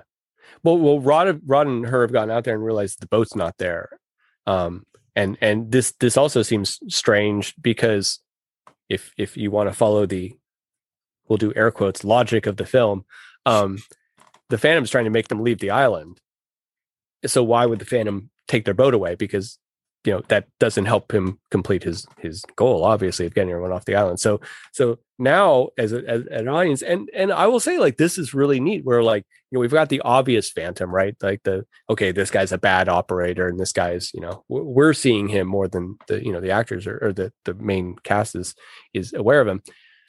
But now we're starting to be like, well, wait, now what's happening? Because this doesn't seem to be to follow, to make sense. And we find out it does make sense in the end of the movie. So there's a little more complicated stuff going on than maybe at first glance you would give the film credit for. Yeah, this is when you really have to stop paying attention. And there ultimately is a logic, and I'll use air quotes. There is kind of a logic to all this. Yeah. And we'll get there. So yeah, we figure out at some point, the Phantom does kill Rod, but we don't know that. But basically, so the Phantom is wearing a little peg thing on his shoe. So basically what the Phantom is trying to do is incriminate the skipper. Yes. Right. So they right by Rod's body is footprints. It's a shoe print with a kind of a peg, a peg marking. Peg hole there. Yeah. So of course, everyone thinks now that the skipper is the culprit, that he's killed him. So the logic of the movie is, if Skipper, I guess, is arrested or taken into custody, Phantom somehow is going to get his half of the map. Yeah, I mean, I just still think that the Phantom thinks that he can find the treasure just with his half of the map. He just needs everyone else out of the way. So I think that's, it's not his ideal plan, but having not gotten that second part of the map, you'd think he would just spend his time trying to kill the skipper while he's down in the basement alone doing the stuff. Right. I mean, instead of scaring everyone else off, why not just do that? And that's why, when I say logic, I use air quotes. Yeah, no, again, I'm trying to, I'm not saying any of this is right or wrong, but again, the logic of the movie is, so the Phantom went through this effort to change up his shoe to look like a peg leg. So he's trying to frame the skipper for Rod's death. Right. Whether that's to get him off the island so that no one else is looking for the treasure. I guess that makes more sense. I guess so. And we also find out later, spoilers, that they have a history. So I think, right. In addition to achieving his ends, I think if he can somehow, foul up the skipper's life, that's just, gravy on top, right? So that's the reason, I guess, if there's a motive for Rod's death, it's that. So basically the Phantom's trying to frame the skipper for whatever reason. So yeah, Rod is found dead. The sergeant comes out and, immediately, starts questioning Arlene, thinking that she might be the culprit. Yes. So that he takes her away, and they kind of have a little business with, the gun, and, he's counting the bullets and blah, blah, blah. And he's trying to figure out how to open the gun. And she's like, here's how you do it. And he hands it to her and she just points it right at his belly, the loaded gun in his belly. So he's really not. He's not good. Yeah. He's not very good. Yeah. And then he lets her go for the meantime, because her story adds up that she fired one shot and it's only, her gun's only missing one bullet. So, whatever. And then she leaves. And then we had a scene earlier where we didn't see where the professor is sleepwalking and someone reaches out and grabs him and pulls him in. Right. So she goes to untie the professor, and we realized that she, I mean, I figure it's mostly was her idea. You're like, oh, she tied up the professor, and she says, well, we didn't want you falling down some stairs or something while you're sleepwalking. So it was actually like a nice thing that they did. Yeah, tie you'd up have the to. professor. It was like for his own good. And now that he's awake, she'll just untie him. You'd have to assume it's probably her idea. I don't think Rod cares one way or another. If maybe it's just I think Rod would happily watch the guy fall down the stairs. Oh, absolutely, and just kind of snicker and twirl his cane and whatever. But now downstairs again, we have Bill and stuff and Wendy trying to figure out what they're going to do. Now there's a body count. Now there's they're growingly aware of the danger they're in, and that's kind of fun to watch. The skipper shows up and says, "Oh, I found something. You'll need to come downstairs." And so they follow him down into the dungeon. Bill and stuff are like, we're keeping an eye on this guy because again, they don't know they've seen the peg print next to Rod's body, and they're not sure about this guy. Is this guy a friend or is this guy leading them into their own whatever? Yeah. So, but yeah, brings him down to this the torture room, and Skipper's really I give him credit. He's working. He has not stopped the whole time he's been on the island. He's working hard. He's knocking on walls. Blah blah blah. He's really trying to decipher this map. So the down in this torture room, it basically says they need. I guess a clue on the map is they need to have they say a dead body, but basically a body to sit in this chair. For whatever it is, it's part of the clues, or it's kind of, I'm thinking like the Goonies, like you have to do one thing for something else to happen. So someone has to sit in this chair. So of course they say, "Oh, Stuff, you get in that chair." Yeah. So Stuff sits in the chair per the map instructions, and then a hole kind of opens up like a trap door underneath the chair. So Stuff falls through it, and he falls into this little room. And the skipper immediately runs over and says, look for a small chest. It's going to be a small chest, which Stuff ultimately does find. So, sends a chest up, to the next level. They pull Stuff up, and there's basically a coin, like a Spanish, Armada coin or, something, whatever it is. Right. That they took a look at. Yeah. There's a scene when they first come into the dungeon, and it's a wide shot, and you can see the skipper's peg leg. And I'm pretty sure they had a stand-in for him, and they shot it just right enough. You can see it's when they first come in the dungeon room, where his head's turned just a little bit, and I think they dubbed over Carrillo's voice onto him. And I've never noticed before. I was just watching. I was like, that it totally sells. Like they doubled him right with someone who actually was an amputee and walking on a peg leg, which maybe that's its own skill set too. I'm not sure if someone used to using a prosthetic leg just can naturally do a peg. And it just sells. And it's just those things that, like, very subtly, you never question the fact that this actor who, innately you kind of know only has two legs, has just the one. And it's just, again, that's tricky and that's expensive. You got to pay the extra actor to come in and do his bid and stuff. Anyway, it's those little things that color it. It's a nice piece of detail, and again, this is George Wagner. I mean, he's a pro, and he's again. I think I called him a journeyman earlier, and I shouldn't have done that because he wasn't a journeyman. He was an auteur, and he really, he's growing here. He does this, and then he does Man-Made Monster, and then he does Wolfman. He earns up to the point where we see him doing like those bigger pictures and stuff like that. And you can see Universal going like, here's a guy we're going to kind of keep nurturing because this guy's going places, right? No, maybe he's a journeyman, but he does have a nice, and again, you could appreciate this a lot more than I could, Jim, as a director, but he does have a very nice attention to detail. Yes, again, you look like exactly. Man-Made Monster with like Chaney and the dog, like just like these little scenes that are really, very they go human by characters, very agreeable, like characters that you really sympathize with, and you feel like like they're the types of people you're like, I kind of know that type of person. Like I know a Lawrence Talbot, or I know a Dan, like stuff like that. And just like that, I feel like I know a Stuff, and I know a Bill Moran, and Anyway, so they come back upstairs, and someone has written 9 left on the wall, which has to do with the fact that there were 10 of them, and now Rod is no longer there. So now there are only this many left.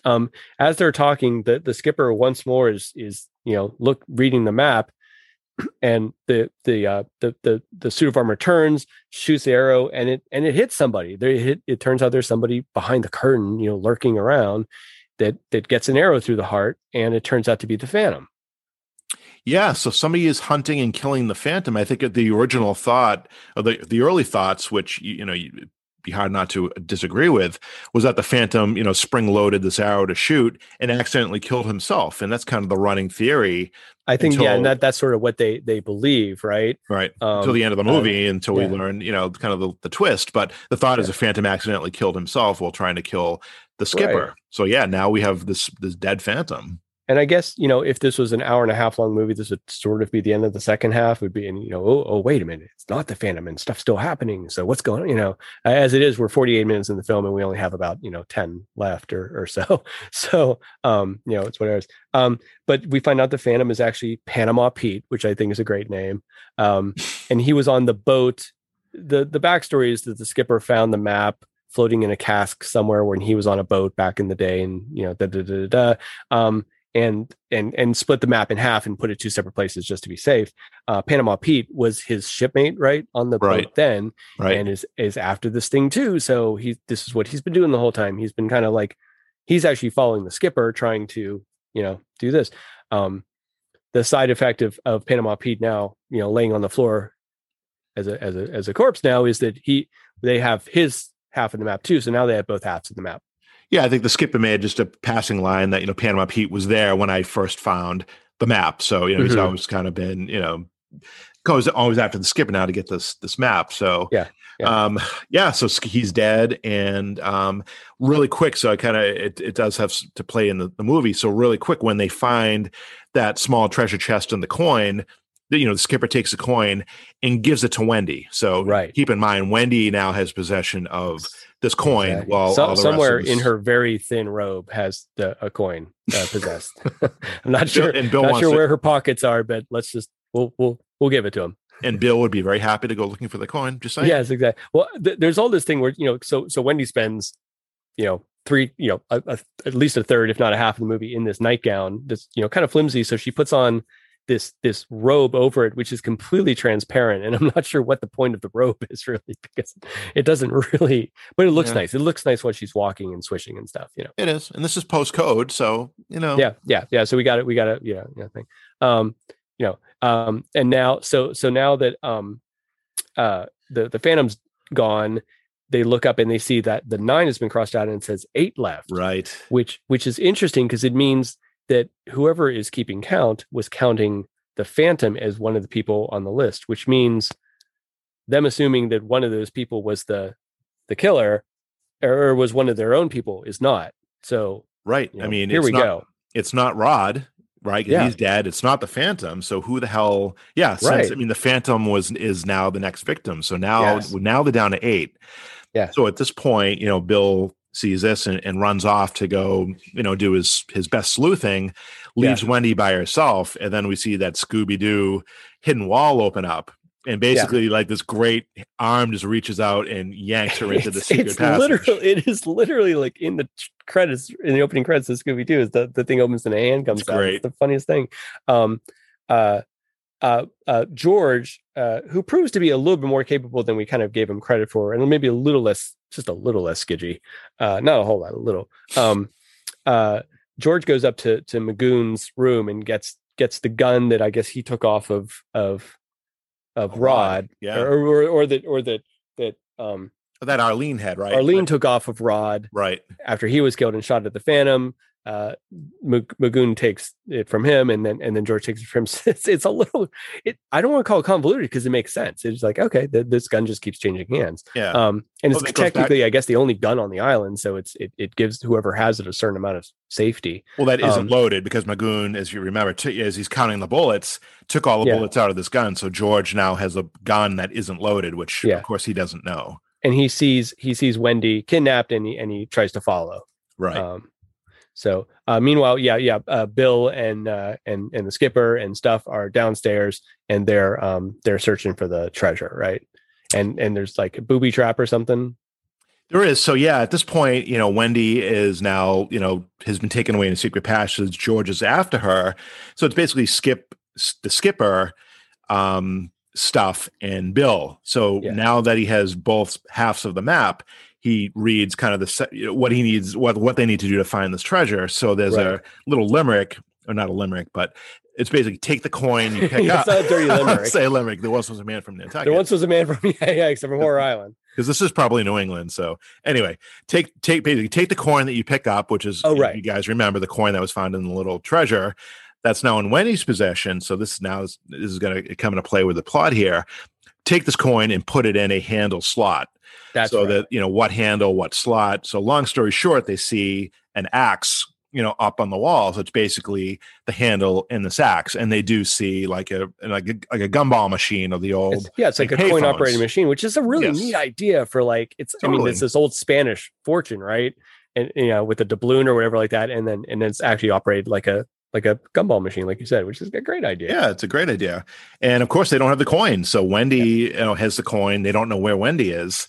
And this is kind of starts now the kind of the hide and seek mission to go find where the heck Wendy went. Right. They run back upstairs. They see the wording has been changed again. And now 8's been crossed out and 7 are left. Right. And we're like, oh no, 7, does that mean Wendy's dead? And they find out it's not Wendy, it's actually George, right, who's been stuffed in the suit of armor falls again, and they're like, oh, it fell again. And for some reason they decide to look at it, and then they realize that George is inside it, and George is dead. George is dead. Or not George. It's not George. It's the other guy, right? It's George. Yeah, no, George. Cousin George was killed, and when he went looking for Wendy, I think I'm trying to think if they hear a gunshot or whatever it was. But basically his gun fails. So as they're walking through the house, that suit of armor falls. They run over to it. The mask comes off, and it's Cousin George. Right. And then so of course this is real for Bill now. I mean, this isn't just some gangster guy he was given a ride to. This is his cousin, even if he wasn't, on the best of terms with him, And the professor faints, of course. So he, of course, the professor, faints, right? Of course, goes running down the stairs, sees the body, and faints. Yeah. So at this point, they're obviously just terrified that something's happened to Wendy. So they all split up. So I think they ask Stuff to stay with the professor, who's now unconscious, or maybe slowly coming to, and the rest of them split up to search the house to try to find Wendy. Right, and Magoon goes out to check on Rod, who apparently they've just left his body laying by the water, which cracks me up. There's been no effort to I mean, I know he's a gangster. He probably has a mom, right? Just leave him out there for the flies and rats and whatever. It's too funny. No, at one point there's like at least 2 bodies going around, and one of my favorite movies of all time is 1985's Clue. And there's a great line in the movie. He's like, I think it's Colonel Mustard talking to somebody. He's like, oh, is everything all right? He's like, yep, 2 corpses, everything's fine. Yeah. Like all these people are just like, and Wendy's like smiling. She's like, oh, I just need a vacation. Meanwhile, there's like corpses laying all over the place. Yes, exactly. It's too funny. So Bill goes upstairs for some reason. He's looking for Wendy, but then winds up in the professor's room, and then he finds those slippers. Oh, which again, quote unquote, whatever. Like he finds the slippers, and I had to go back and watch this. I'm like, what the hell is he looking at? Like, why do these slippers even make sense? Why do they matter? So I don't want to go too fast here, but basically finds slippers and then hears screaming.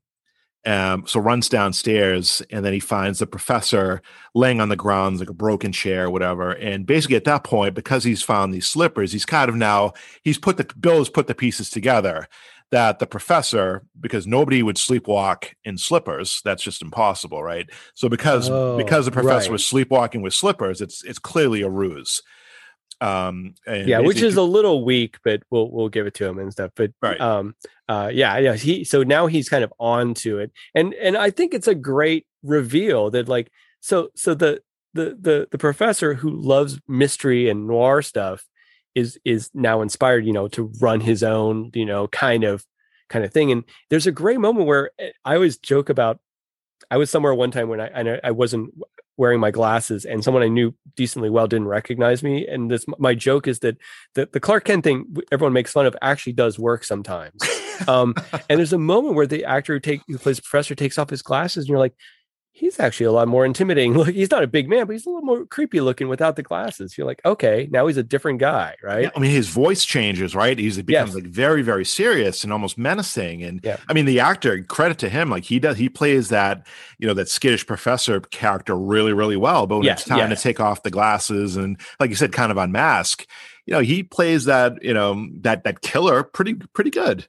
He does, and I'm looking up his name because we keep calling him that.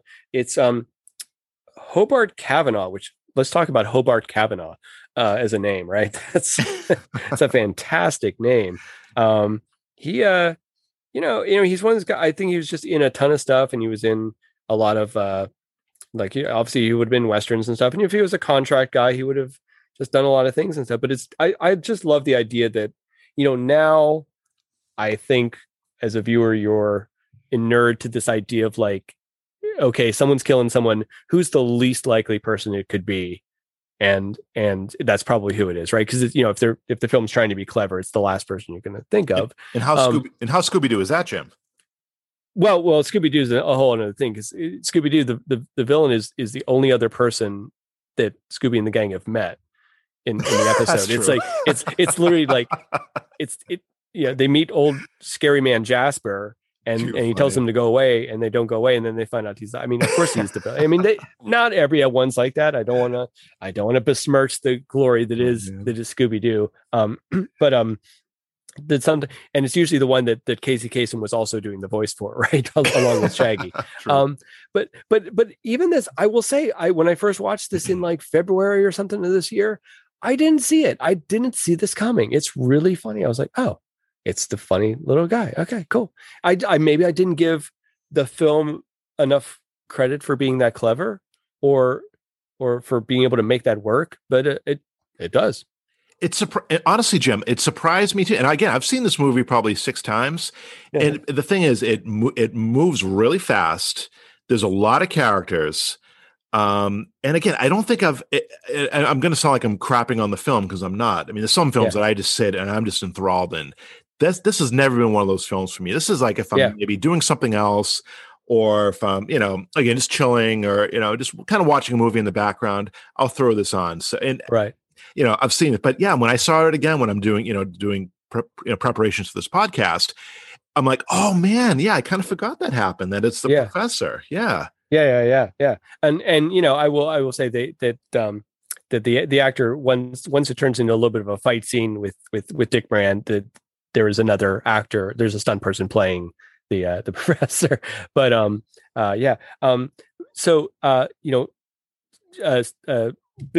Bill goes for him, and he dodges, and Bill goes through that kind of trap door in the radio room, in the secret room, falls in, and he falls down into the thing. And now it's like he and Stuff and Wendy and are all trapped in this same kind of underground thing together. Right.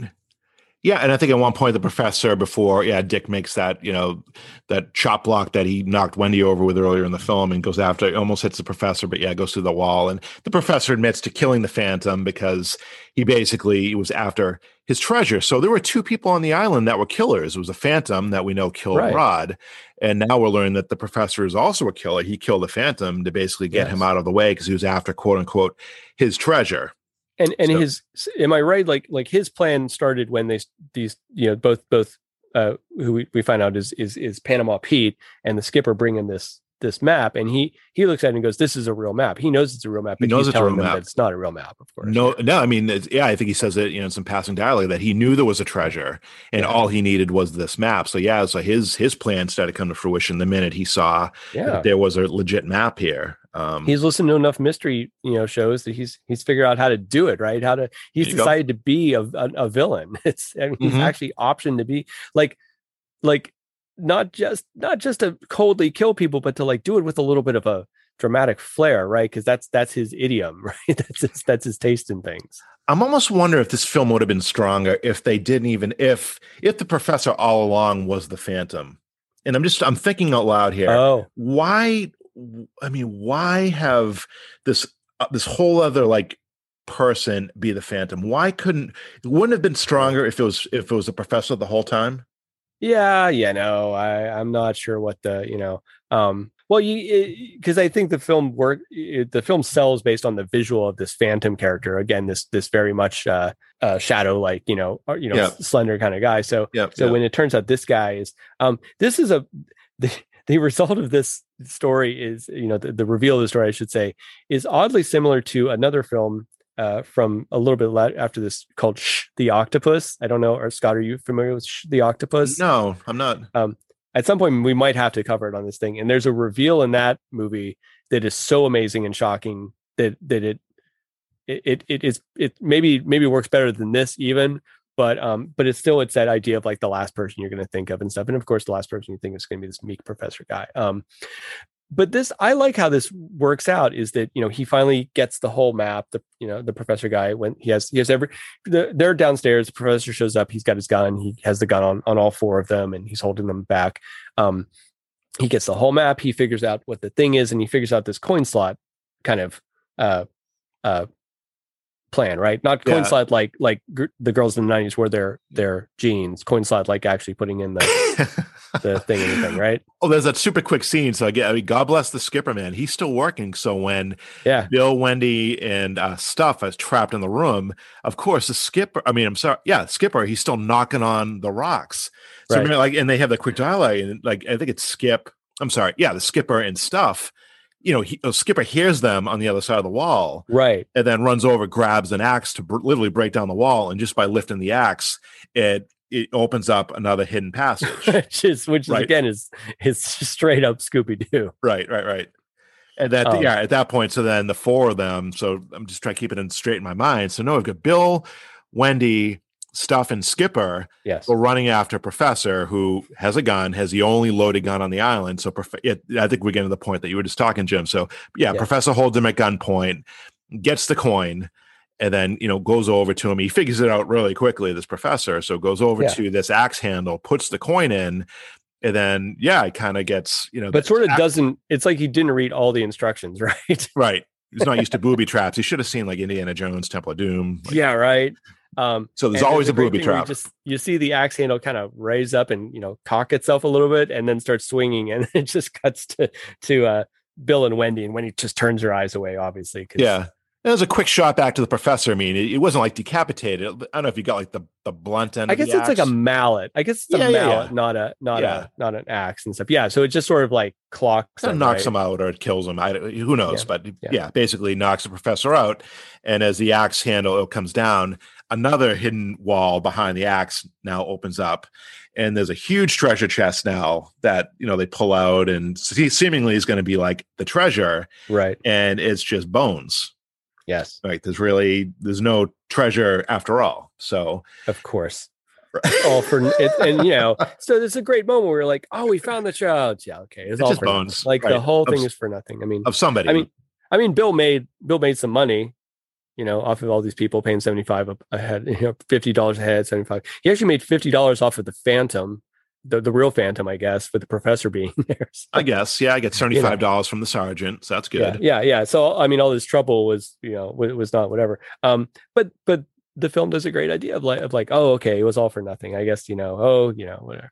And they go back upstairs after that, and then here's where we, the door kind of opens, and all these guys come in, who I guess we would have called them G-men back then. They're like government men.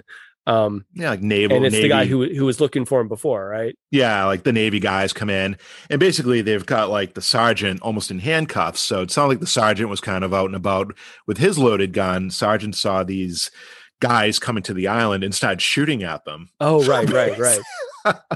So, I mean, again, not a very good sergeant. So and these two very capable looking sailor guys in like the Popeye hat and everything. Exactly. He seems like.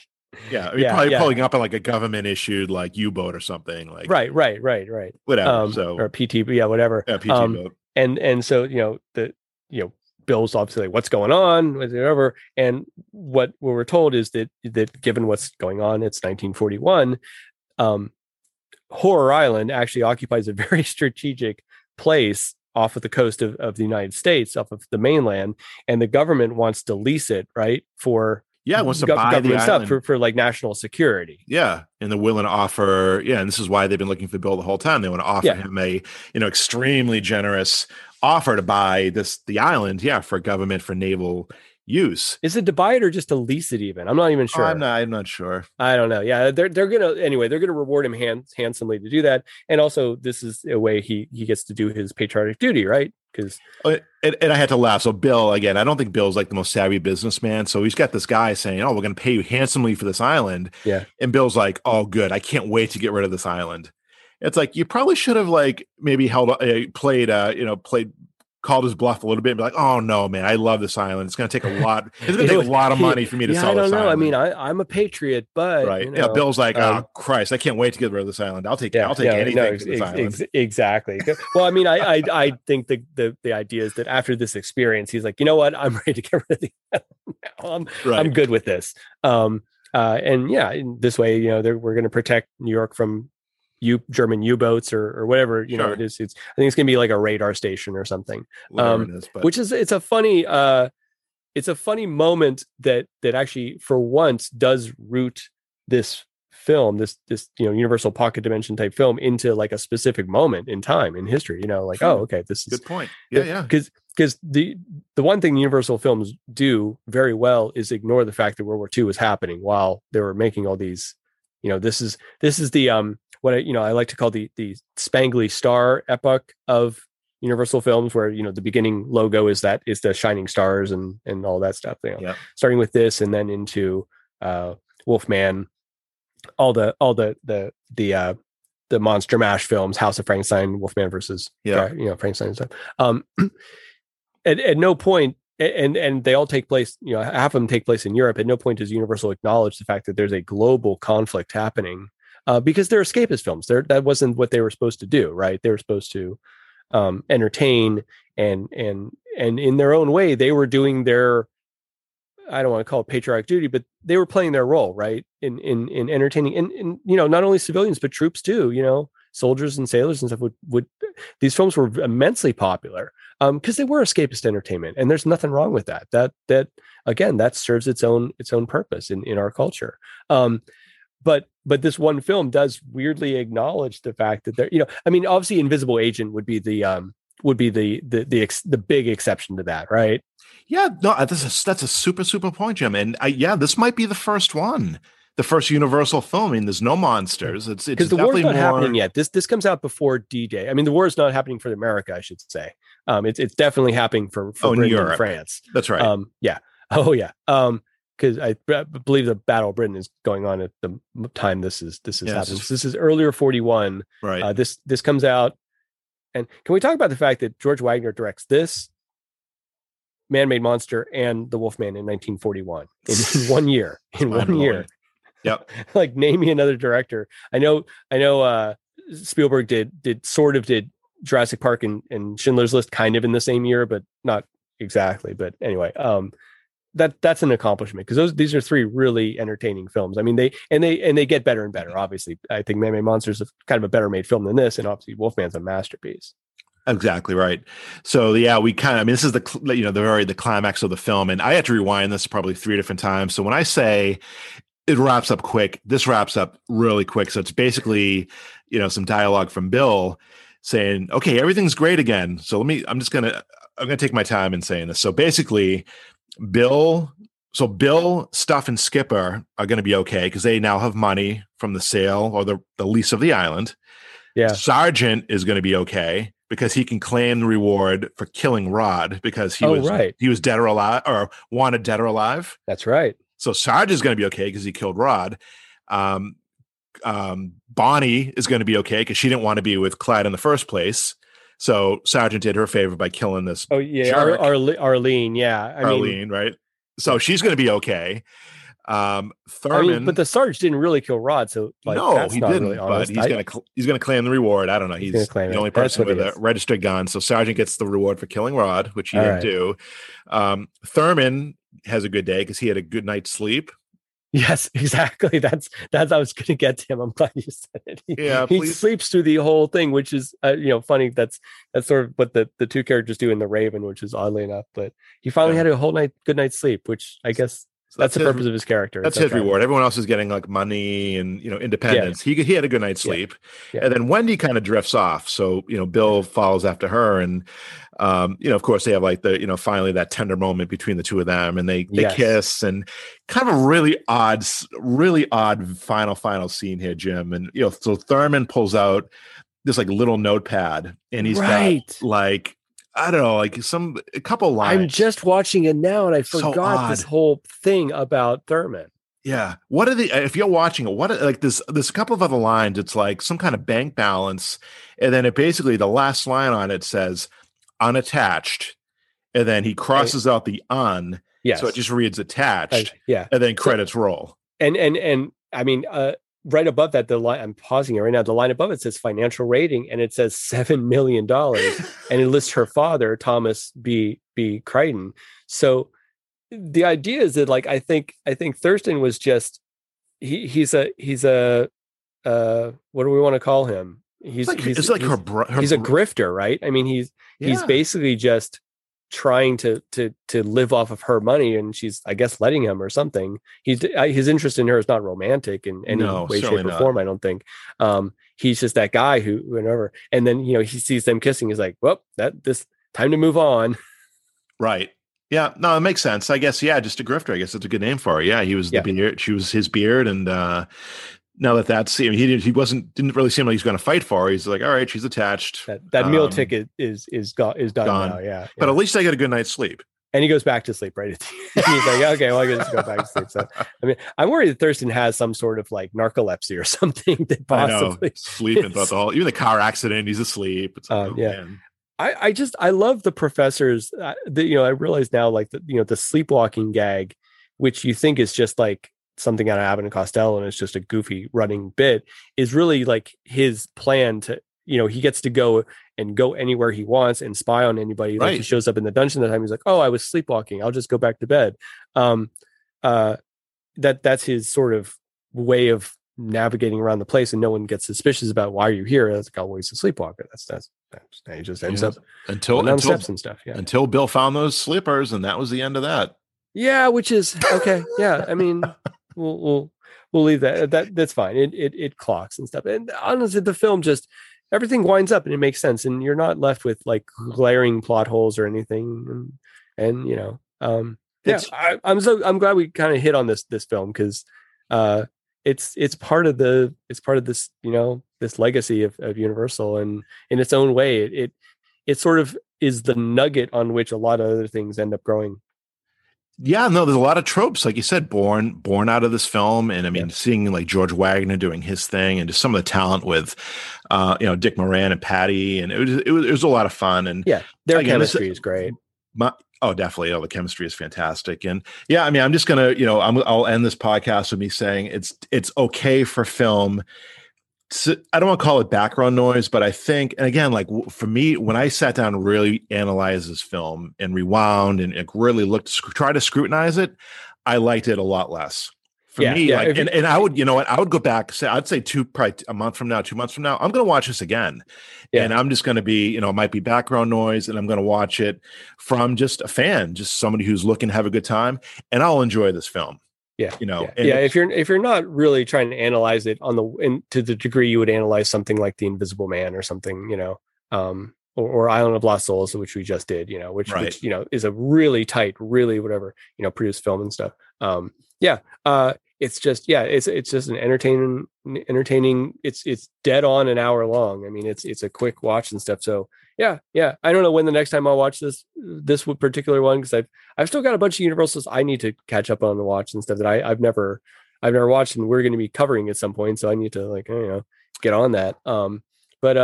It's just a blast. I love maritime horror. I don't know. It's a whole sub genre that I've recently realized that I dig. The beginning part of Son of Kong is all about ships and boats and things, and them being broken and stuff. So I'm with you. I can't wait to talk about that too and stuff like that. It's just a neat era. It is. Island of Lost Souls, like I said, some of those scenes on the docks are just fantastic stuff. And it's just this is a good one, guys. I mean, if you have the chance, if it's in your collection, I don't know if I would go out and I mean, if you get Universal Blu-ray Volume 3, this is going to come with it with Black Cat, Tower of London. It's worth it. I don't know if I would go out and spend $15, $16, $17 for this standalone, but to each his own. But it's fun. It's a fun one. Yeah, no, for sure. Awesome. All right, guys. Well, thanks you so much, Jim. This was a blast as usual. Always, man. Always. This is great. Thanks. We'll talk to you soon. Yep. We'll talk to you soon at the Borgo Pass Horror Podcast. Take care. Bye-bye. Thank you for listening to this episode, but the fun does not stop here. You can follow and interact with the show's hosts and listeners online on Facebook, Instagram, and Twitter. The Borgo Pass Horror Podcast is a presentation of Shadow Camera Film and Entertainment. This episode was edited by Livio Marino. The music was composed by Sean Gould. Opening and closing narration are by me, Kat Herons. Show titles and graphics created by Jim Towns. Thank you for listening, and we'll see you next time on the Borgo Pass Horror Podcast.